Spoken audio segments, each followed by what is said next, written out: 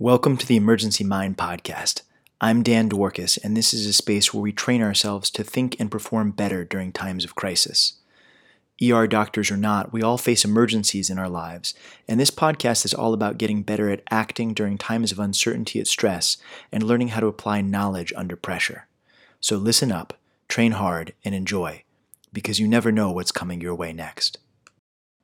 To learn more about building your emergency mind and to dig deeper into many of the concepts we get into in this podcast series, head over to our website at emergencymind.com. All right, folks, this episode is just plain awesome. Our guest is Ryan Anderson. Ryan is a Navy Explosive Ordnance Disposal Master Chief with over 26 years of service, including 20 years in special operations and 9 separate combat deployments. I'm really excited to share this conversation with you. We talk about the importance of committing to continually sharpen your most basic skills, about how to design and execute training that compounds knowledge, adapts to changing circumstances, and most importantly, improves real-world performance. We talk about how the initial approach to an explosive device mirrors the initial approach to a sick patient. We talk about jiu-jitsu, emergency medicine in general, and somehow even talk about the story of the 3 little pigs. I've definitely changed things in my own practice based on this conversation, and I'd love to hear what you think about it. If you want to leave a comment, head over to emergencymind.com/contact.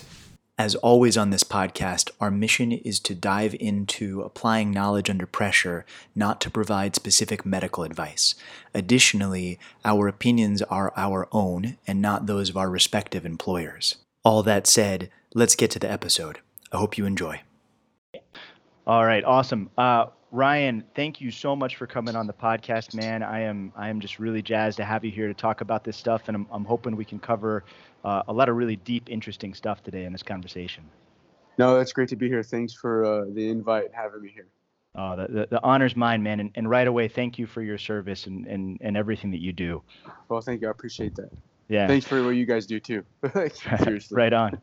I was hoping we could start with just some really basic stuff. So for those of us that are in sort of a different branch of the universe than you, what is EOD and what is it that you actually spend your time doing and training people to do? So EOD stands for Explosive Ordnance Disposal. So I'm in the Navy, so Navy Explosive Ordnance Disposal.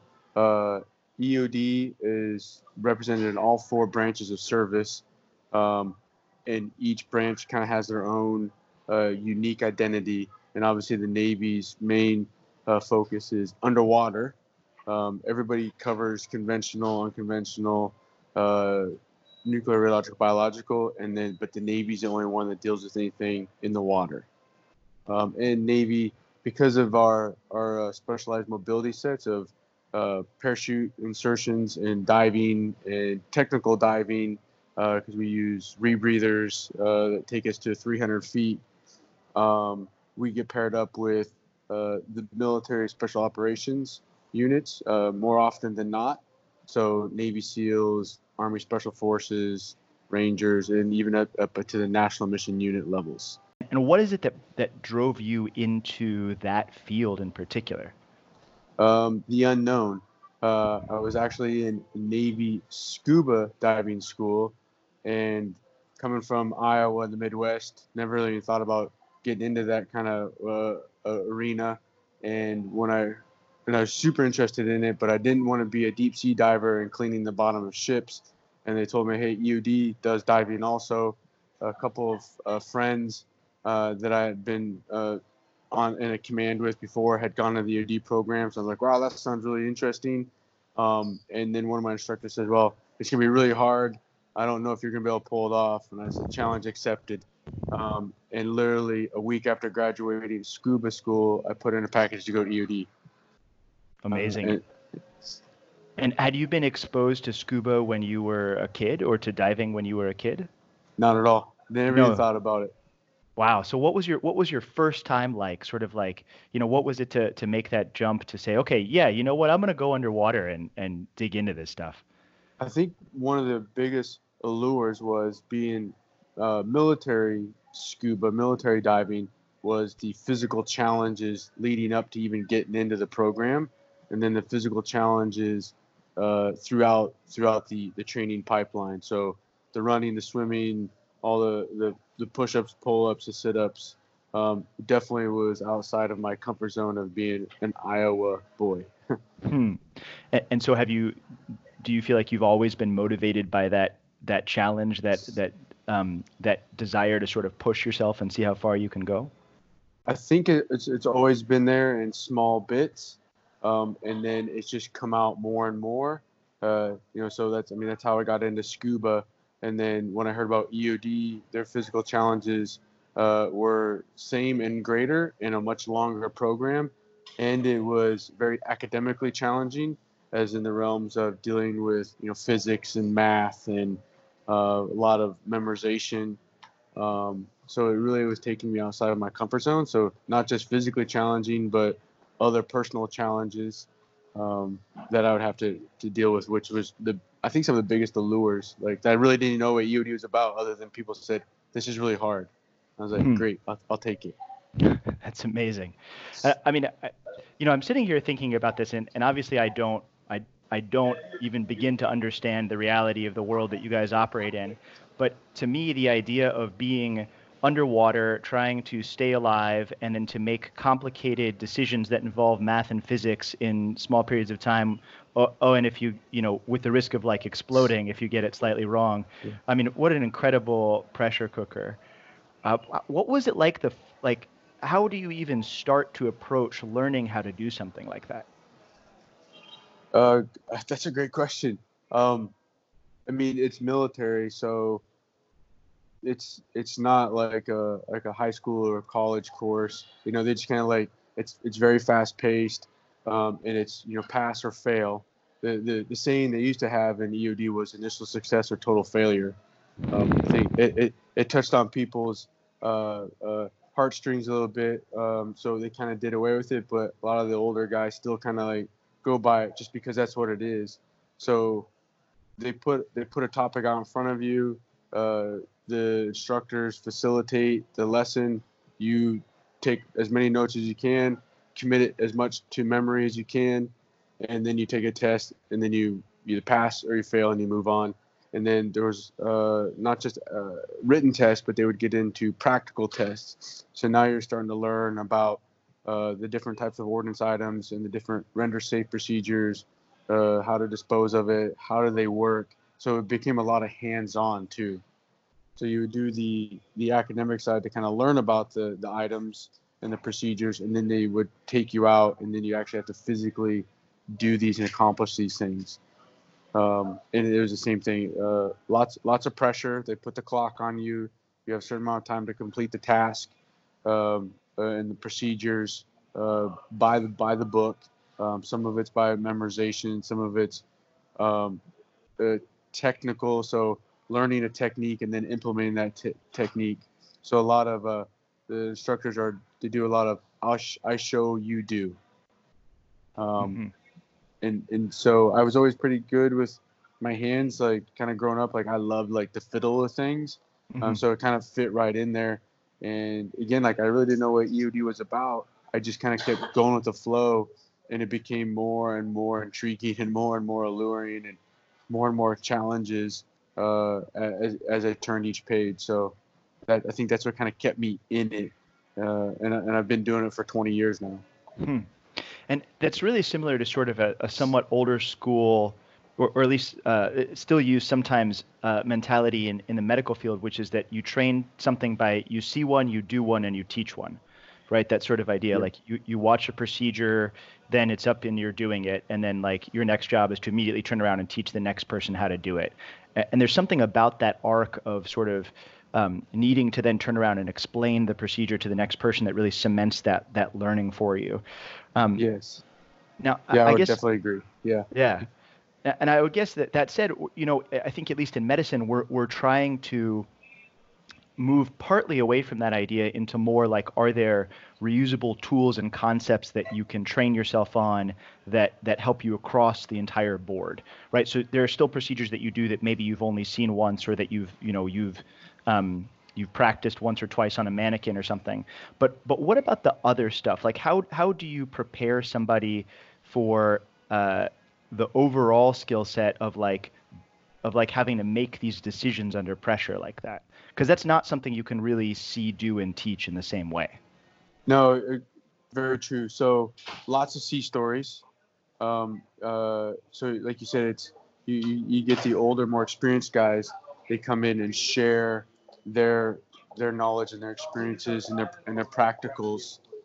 Um, and so there's a lot of passing things on.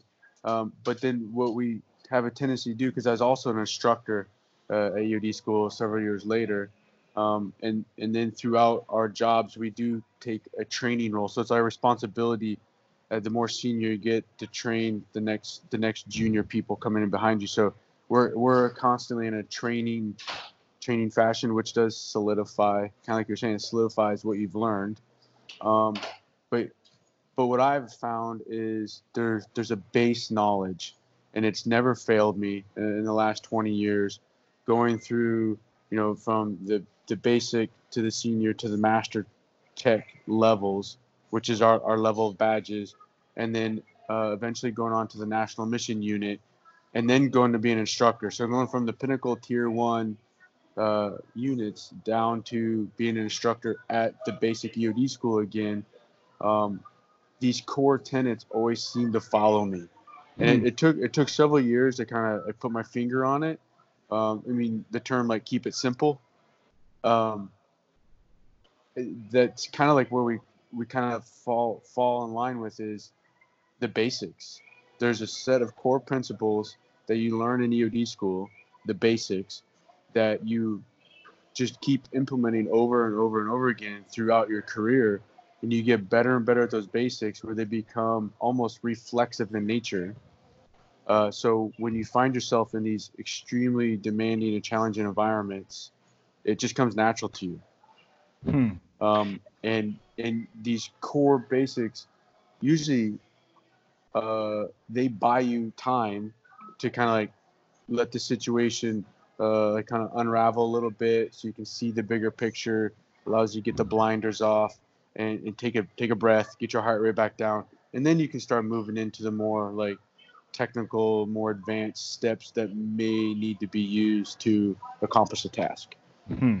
I mean, I think there's a really obvious parallel there to what we train to do in the first couple moments of responding to a complicated case or a trauma or medical or whatever, which is the idea of, approach from the ABCs, airway, breathing, circulation. Yes. And you train and overtrain those basics. So no matter how chaotic the situation is in front of you, you deploy your basic package. And just like the words that you said, that you deploy the basic package and then allow the situation to unravel in a way that you can work yourself into.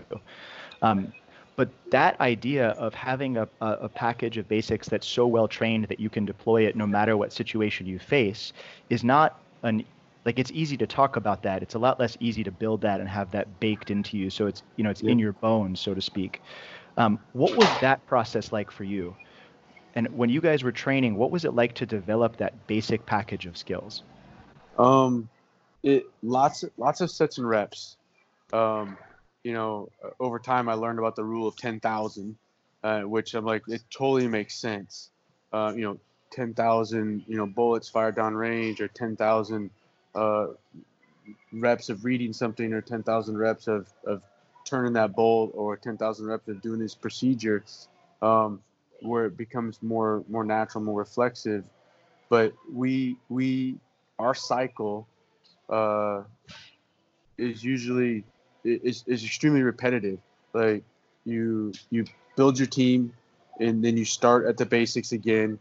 And as a new guy, you're like, okay, this is kind of like EOD school, and you implement the basics over and over again in each of our different mission areas. Like we have like an improvised explosive device mission area, conventional ordnance mission area, a chemical biological mission area, a nuclear ordnance mission area, and you train in each of these specific mission areas for a period of time, however long it takes to cover the material, and then in the basics. And that's basically like in the classroom or in the shop or in the field out back. And then you move into what we call an advanced phase, where we start adding like a scenario to these mission sets. So there's a situation that's driving you to be in the environment you're in. there's an identified environment that you're trying to exist in, and then this problem is in the middle of this situation or scenario and environment, which is going to drive you to work newer techniques, so techniques, tactics, and procedures, which we develop over time and share amongst ourselves. And then after advanced phase is completed, we deploy. So now we're in our advanced phase. We try to mirror our deployment environment as much as possible to try to make you comfortable and immune to what you could be going into. We call it a perspective or a possible operational environment or perceived operational environment. And then when you're on deployment, we're kind of like firefighters. We're like standing by for chaos. Mm-hmm. And whether I love that. and if it's doing roadside IED response, if it's doing on-base response, if it's supporting a conventional unit moving through an area of operation, supporting special operations unit moving through an area of operation, whatever it is, we just bolt on. We try to assess the environment or the scenario as much as possible to kind of give us some what ifs, and then we just kind of hold on for the ride. And then as the scenarios show up in front of us, we start with the basics. Like kind of you're saying, the ABCs. And so like we have a set base of safeties that we employ to help keep us safe and those around us safe and to preserve property and life. So, man, so much cool stuff to dig into there. So, that idea, and this is very similar to what a couple of the other guests in the podcast have talked about both folks that are in the Navy and then also Professor Gustavo, one of our jiu-jitsu coaches that came on to the podcast, talking about this idea of like how do you learn something, right? You learn the skill in isolation, and then you add pressure to the situation, and then you build a situation on top of that that's as much as possible like the real environment you deploy it in, and then you go out and you practice it, and then you start learning it for real at that point. Right? Yes. When you're out there really deploying it. Yes. And then you upgrade your systems and you're like, okay, what do we do better here? How do we go back and figure it out? And that idea that we're all sort of continuing to, like, development doesn't stop when you're out there deploying your skills, right? That's when development really starts. That's when that's when you start to dig in. Yeah, that's when you like really start to tweak and tighten up what you've been learning and implementing.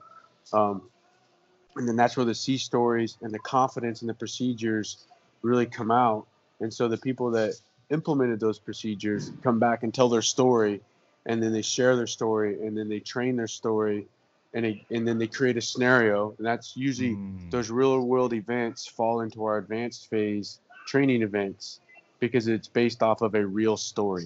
Interesting. So you guys make that a very formal process, right? Like you come back from a mission and you say, look, this thing happened. Now let's run a scenario to see what you would do in that situation. Yes. Yeah. I mean, you can call them postmortems, after action reviews, after action reports.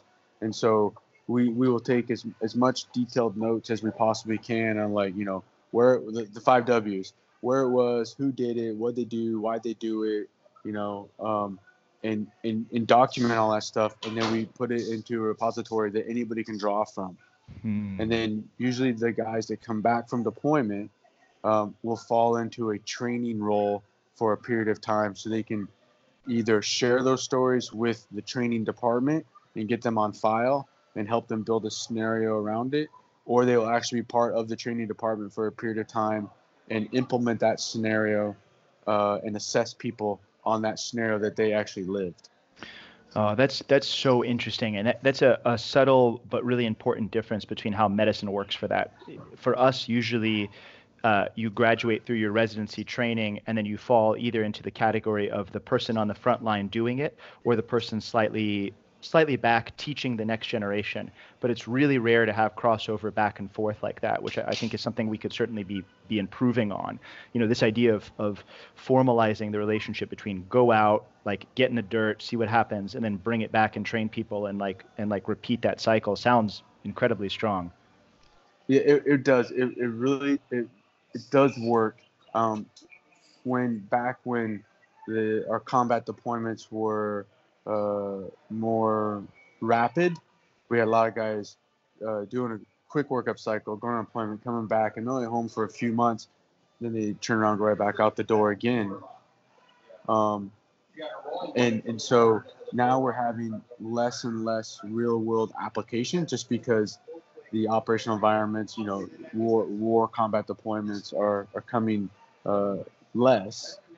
So you can see it in our training, you can see it in our readiness, our overall readiness. There's less real world stories and real world scenarios to fall on, and now the stories are more, well, in training or in this training event, this is what happened, but there was no real penalties involved. And so it adds a little bit of Mickey's world, that we say it, to the scenario.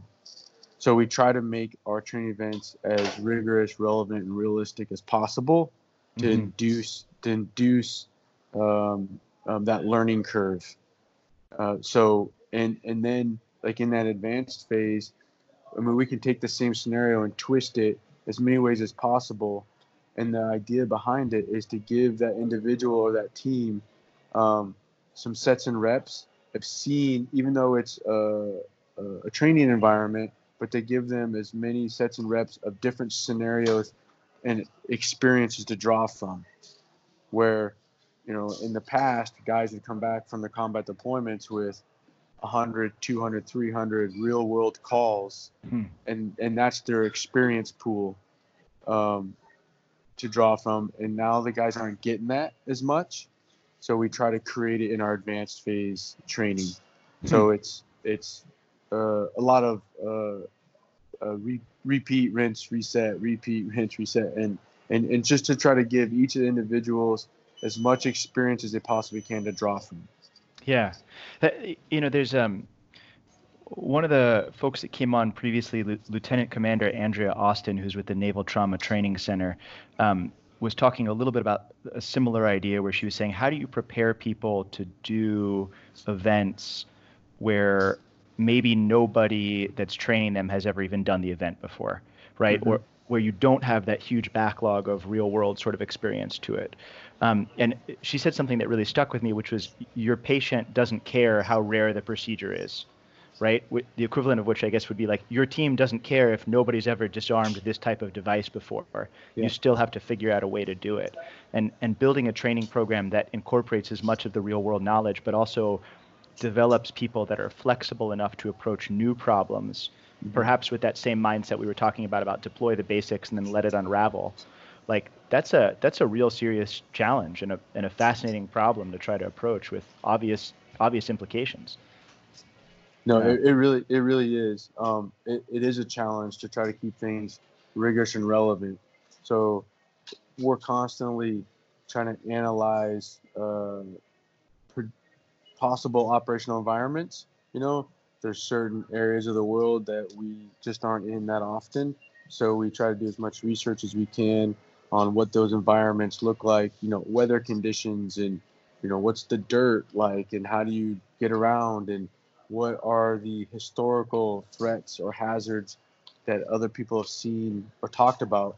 And sometimes the historics are like decades ago, but that's the best you can pull from.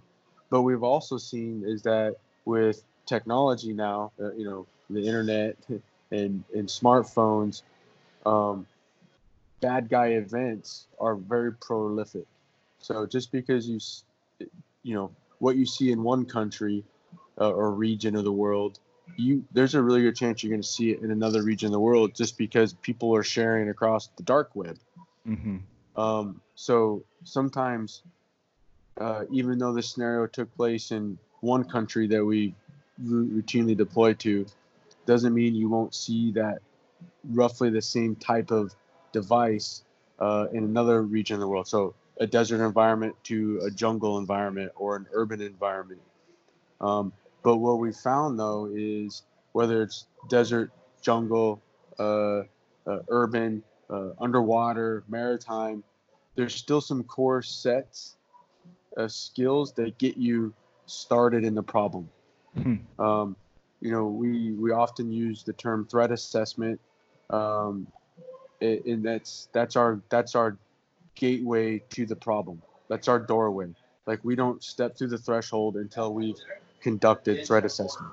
So maybe let's do that. Let's shift gears slightly and push. So um, can you take us through like a theoretical event? So you're, as you put it so awesomely, you're standing by for chaos, and your team gets the call like, hey, we need you to come, like, help us with this object that we found.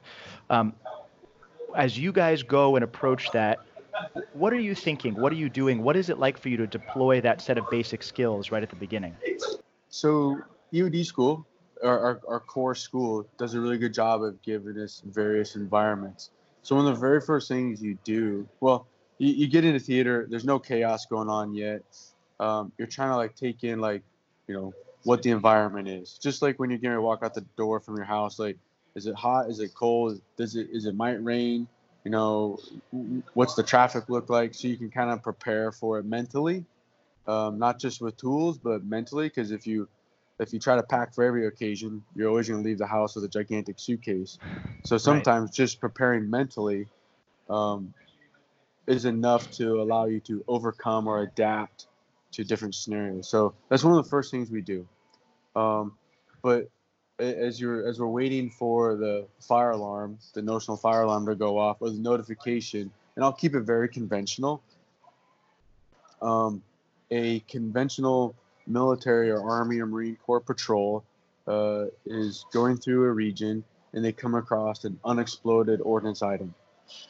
Um, we don't know if it's improvised in nature or if it was a mortar that was fired, you know, that day or weeks ago, and it's laying there on the side of the road, or it's laying there in the field. Um, so when we receive the call, we start asking the questions. You know, what did you see? What did it look like? How close did you get to it? Can you draw me a picture? Can you give me some dimensions? What are the colors? Is there anything that stands out to you, like marks or uh, something that stands out to you? And then as they start to like describe it, you start going through this mental inventory. You know, like, they tell you these dimensions. You're like, okay, here's what it's definitely not, and then you start to narrow it down to here's what it could be. And we have categories of ordnance. You know, you have rockets, you have missiles, you have projectiles, you have dispense munitions. So you can start ruling things out. So now you can really start to hone down a set of safeties that are involved with these different ordnance items. Um, and with the physical size of it, you can kind of estimate the amount of explosives that are in it. So that's going to tell me how far I need to push unnecessary people away from to keep them safe. Because that's our number one priority: preserve life and then property. Hmm. So we're going to push people back, unnecessary personnel back to a safe distance based off of the dimensions that were told to us.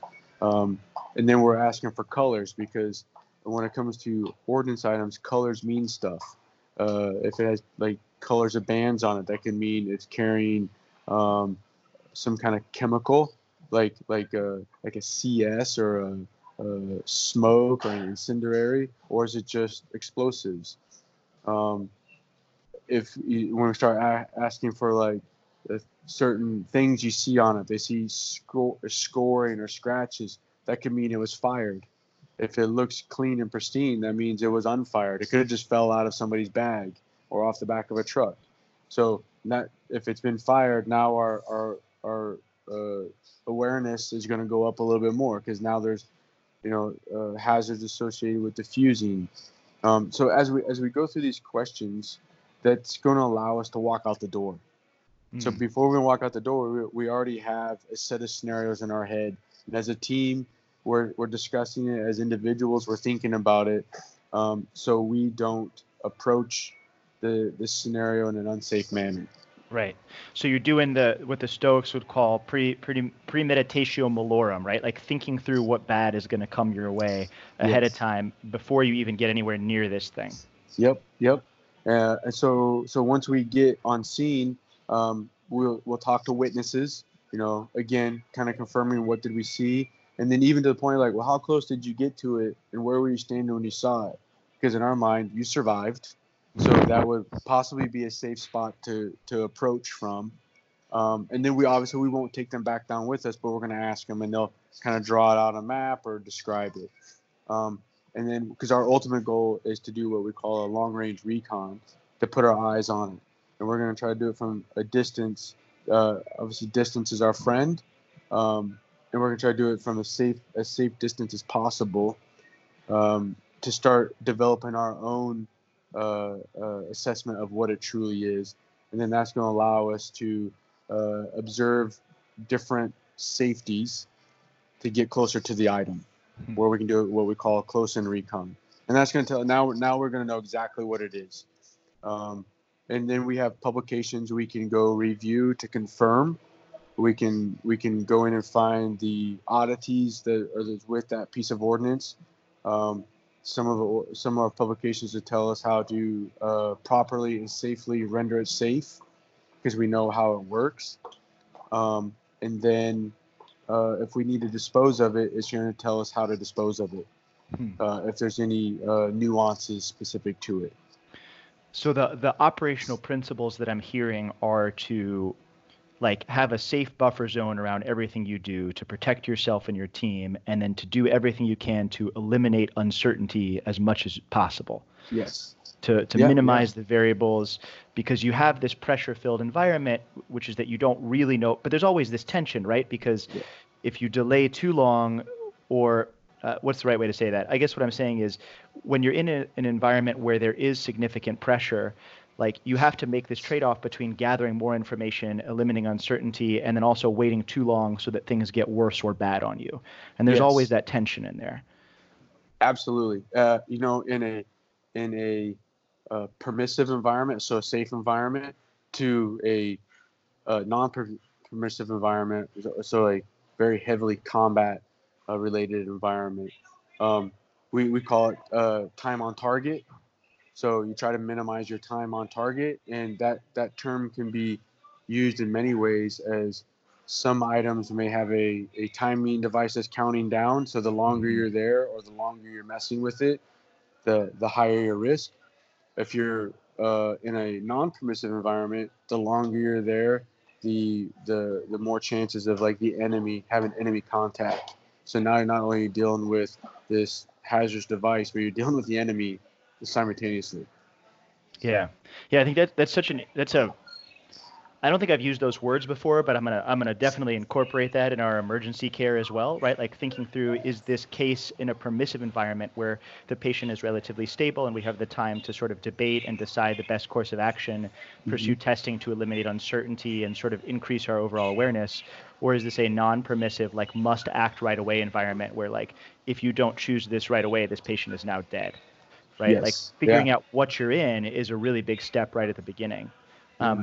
And I think that's actually particularly hard often for sort of the more junior operators to figure out, am I in a permissive or non-permissive environment? Because things that actually might be permissive often feel non-permissive when your skills are still building up, right? You feel this extra sense of pressure, and learning how to say, okay, well, maybe that's not real. I can let that pressure go and think slower. How did you first start training those ideas? I think, from day one of EOD school, we're implementing these basic skills, and they build on each other. And we call it divisions, but they're classes.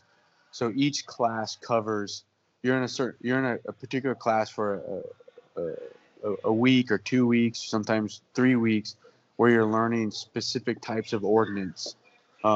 Whether it's you're learning how to use explosives, and as a tool, to all the safety associated. Then you're moving into what we call tools and methods. So you're using specific EOD related tools, and you're learning how to build them up and implement them. And then you're getting into what we call core division, which is kind of covering the broad realm of different types of ordnance items and some basic safeties and commonalities. Some safeties carry over from different types of ordnance items. And then you get into your specific ones. So like ground ordnance. So basically anything that's in the ground or it lays on the ground is covering ground ordnance. And then air division is anything that flies through the air. So missiles, rockets, airplanes, hazards associated with aircraft, to the point where we get into radiological nuclear, where we talk about nuclear and radiological weapons and devices and hazards to underwater stuff. But what we, at the end of it all, what we're trying to, the trick is to build the confidence in the student that since day one, you've been building on everything. Everything compounds. So each division, there's something new, but there's also a repeat of what you learned in the previous division. And then you move into even when you, for the Navy guys, like we go through all of the conventional ground type of divisions, and then we get in underwater. But we're trying to tell them, like, when you get to underwater, that safety you learned day one in demolition division carries all the way here to underwater. And then that safety you learned in ground division, that same safety carries over here to underwater. So when you break it down, there's really only a set of core safeties instead of like so it becomes less overwhelming. And it's repetitive learning and compounding on top of it. Yeah. So again, so they learn something new, but then they also see that this other thing we talk about is a repeat from the previous division. So they continue to compound on each other. That's so, yeah, man.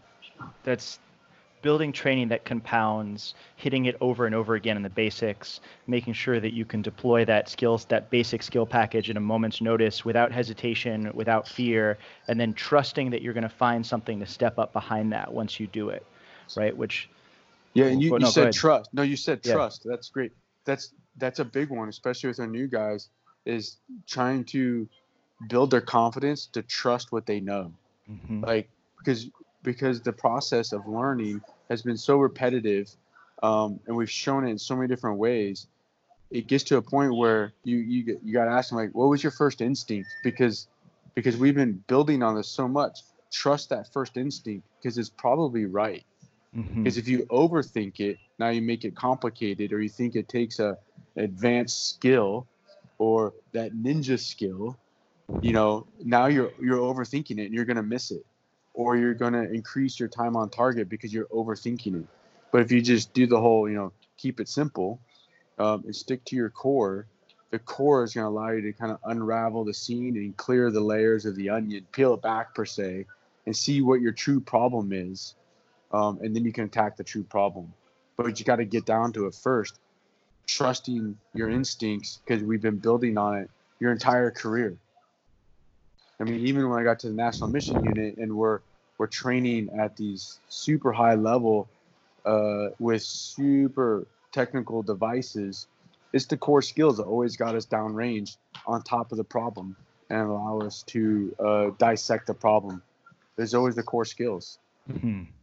That's so cool. That passion about mastering your basic skills and deploying them as much as possible, and not using a ninja skill when a basic skill is the appropriate thing to do. Yeah. I see that all the time in the ER, but also in jiu-jitsu training, right? Where there's this a basic skill. I don't have this problem because I don't really have ninja skills in jiu-jitsu, but you see that where people are like, I'm going to try this complicated flying maneuver, when actually no, you just deploy the basic skills and you get really good at them, and you train and you train and you train on the basics. It's so funny you say that, because I've been training off and on for a few years, but I'm still at the very rookie level. But I was watching this great video, and the Gracie brothers were talking about it, and they broke it down to 4 very core skills: defend, control, escape, then submit. It's all about staying safe. So defend, defend, defend. And then when you're done defending, you need to try to take control of the situation as much as you can by just taking control. Not looking for the submission or for the quick win, but taking control, which allows you to slow everything down. And then if you get compromised, you need to escape, because that takes you back to step 1, defend, and then control. And they said the longer you defend and control and keep yourself safe, your opponent is going to give you a submission, and you're going to have to take it because it's going to be so obvious you have to take it. But there's 4 great YouTube videos about it, and it was just so awesome. Like, oh my gosh, like that's that core skill again. Defend. I mean, it was as a white belt, I go in with an upper belt. I don't worry about trying to submit them because there's no way. Yeah. So my goal is to go, how long in this 5 minutes can I survive without compromising myself? Mm-hmm. So I just defend, and then control is more like control my own emotions, control my breathing, you know, and not so much controlling that individual, but keeping control of myself so I don't compromise myself. You know, how many times, you know, if you get kind of caught up in the moment and you get away from defending and you stick your arm up there and you can take it in reverse. You're like, he had to take it. I gave him the arm bar, or I gave him the key lock. I gave it to him. I gave him my neck. Like, he didn't take it.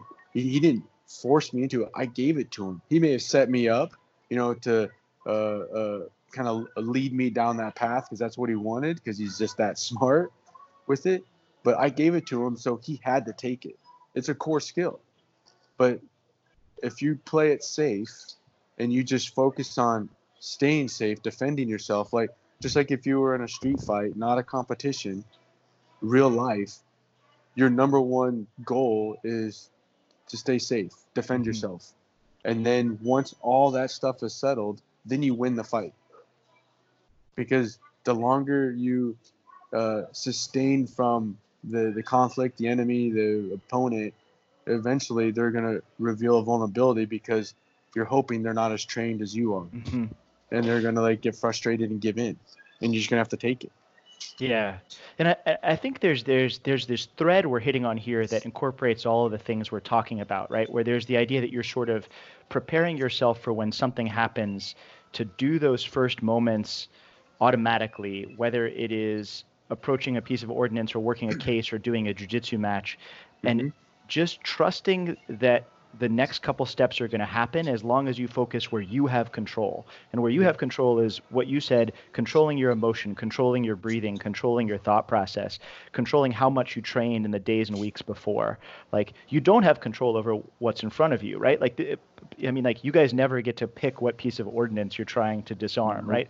I never get to pick what comes in the door for the ER. You never get to pick what moves your opponents play in jiu-jitsu. What you get to control is yourself and your own version of that. So being okay with that and trusting in your training and trusting in your ability to take over your own skill set is it's big. Yeah, it's huge. And like as I go through my jiu-jitsu journey, it plays more and more. Like every time I get caught, 90% of the times because I gave it to him. I mean, either I pushed off, you know, trying to frame off, and they took my arm, or I turned the wrong way. Like I gave it to them. And it's not like they were just patient. Like I mean, when I laugh all the time. Like, you know, the upper belts always say the hardest person on the mat's a brand new white belt because they're so spastic and uncontrollable. So what they do is they just wait you out. They just wait you out. They just keep themselves safe. They wait you out, and then you're gonna give it to them. For sure. You know, and then, you know, and if you watch like 2 upper belts, it's more like watching a chess match. Like they're very methodical and they're very intentional on what they do, with moments of like chaos, you know, as they scramble or whatever. But then it goes back to just that methodical chess match, very strategic. And that actually brings me to something I was wanting to ask you about, which is this idea of moving at the appropriate speed, like when it's important to go fast and when it's important to go slow. And you said something yesterday when we were sort of talking in prep for this podcast about the idea of using seconds to get minutes, right? Yes. Which also comes into this idea of speed. So can you dig into that for us? What does that mean, using seconds to get minutes? So I try to say a lot of time, like, saving seconds buys you minutes later on. So if you can, like, I teach like a threat assessment, like on security off and on, and I try to tell like the security people of a facility. If you identify where your vulnerabilities start, so like if you have a building and you have a perimeter, identifying in that perimeter where you feel competent to respond to. So, and then know where your red line is. You have to know where your red line is. And by knowing that red line, because it's going to take me seconds to respond to that red line, but if they get beyond that red line, it's going to take me extra time, minutes, to unravel the situation, that the chaos. And wait, Ryan, define red line for us here. So I think everybody has a defined red line. It's like when you're driving, like if you're tired, your reaction is going to be slower, so you should put more space between you and the car in front of you. Gotcha. If you're, not the recommended, but even more, it's the person that's in the perfect conditioned environment, well rested, trained, they can keep that pace, that distance between them and the car in front of them a little tighter. Gotcha. So like you need to identify like where your capabilities are and what your red line is, to where if it gets inside this red line, it's going to take me longer to unravel it. So seconds buys you minutes. And I talk about like in school safety, like school shooting. If the teacher it takes seconds to lock that door, is going to buy them minutes, because the person that's trying to get in the door, it's locked. They can't see in the room. It's going to dissuade them. And then that's going to, like, those few seconds is going to frustrate the assailant to allow the proper law enforcement to show up and deal with them. So it's going to buy you minutes. But it only took you a couple of seconds to do it. But you can ride the storm out for several more minutes. In jiu-jitsu, if you get yourself in the right defensive position, you can weather the storm a little bit longer. If your knees and elbows are connected, and you keep that space and that distance, you can weather the storm longer. So, but it only took you a moment to put yourself in that position, and now you can last longer. So it buys you minutes. So going back again to that idea of control, acting where you have control, and putting the things in process that will build the structures that you can survive in for later things. Yeah, definitely. And that's like knowing your limitations, and it's okay to have different limits than the next person. If your distance is further out because it takes you longer to respond, that's okay. It's known. So now you can train your vulnerabilities to shorten that distance if you need that distances to be shorter. If you like, I don't know, I'm trying to think of a good example. Three Little Pigs, you got the house of straw to the house of bricks, right? Like if you have the brick house, it's going to last a lot longer, until the authorities can show up and take care of the bad wolf. But if you live in the straw house, like you only have a few moments before your house or your perimeter is compromised. So, but that's okay as long as you know that. If you know that, you put your front yard fence further out to keep the wolf from coming in. But if you have the brick house, you may not even need a fence, because the fence is the front door. As I try to think of like analogies, on examples. I'm like a visual person. That's perfect, man. That's perfect. I love a podcast that includes explosive ordnance and Three Little Pigs in the same fence. Amazing. Got to keep it simple. Exactly. And so I can't even believe this, Ryan, but we've been going for about 45 minutes already, man, which doesn't feel like it at all. Let me take a second and sort of recap some of what we've been up to, and take it from there. I think one of the biggest things we've been hitting is the idea over and over again of focusing on the basics of your skill set, of getting really good at the core discipline of your work, and then being able to deploy that competently in a variety of situations. Along with that is the idea of trusting in yourself and trusting in those skill sets so that you can find the next move, whatever it is that you need it to be. With that, we talked about how to train that, how to deliver that package under pressure, and which involves the ideas of compounding training, using basic skills instead of ninja skills, and then developing training that gets you to apply that in a graduated sense, going towards things that are rigorous, realistic, and real world training. Ultimately, with the idea of trying to produce people that are strong enough at their basics, but also flexible enough to deploy them in a variety of situations. And the Three Little Pigs, which is just the bottom of that list. Phenomenal, man. Anything big that I missed there? No, I think you nailed it. Like I think you strung them all together. I mean, it's crazy because the more I even talk about, as I'm thinking about it now, like it's the basics, it's the core skills, it's the core skills of life that allow you to get out the door. Yeah. And then you just learn your environment. Yeah. I mean, that's what allows you to live in one town and go visit another town. It's the core skills, the basics. If you overthink it, then you're just going to struggle. You're going to get through it. It's just not going to be as smooth. I mean, we in shooting, we talk about the same stuff. Like it's the same core skills. Slow is smooth, and smooth is fast, right? Like, I mean, whatever analogies you want to throw out there, but like, everything I can think of as you implement it, the core skills allow you to start the process, and then the more you implement the core skills, the smoother they get. It allows you to implement something else, and next thing you know, you're busting out ninja skills. But you have to start at the very bottom, and that's okay. Everybody starts there, but just taking your time, recognizing it, identifying what those basics and those core skills are, and then mastering those core skills, and then implementing those core skills or basics in whatever operational environment you put yourself into.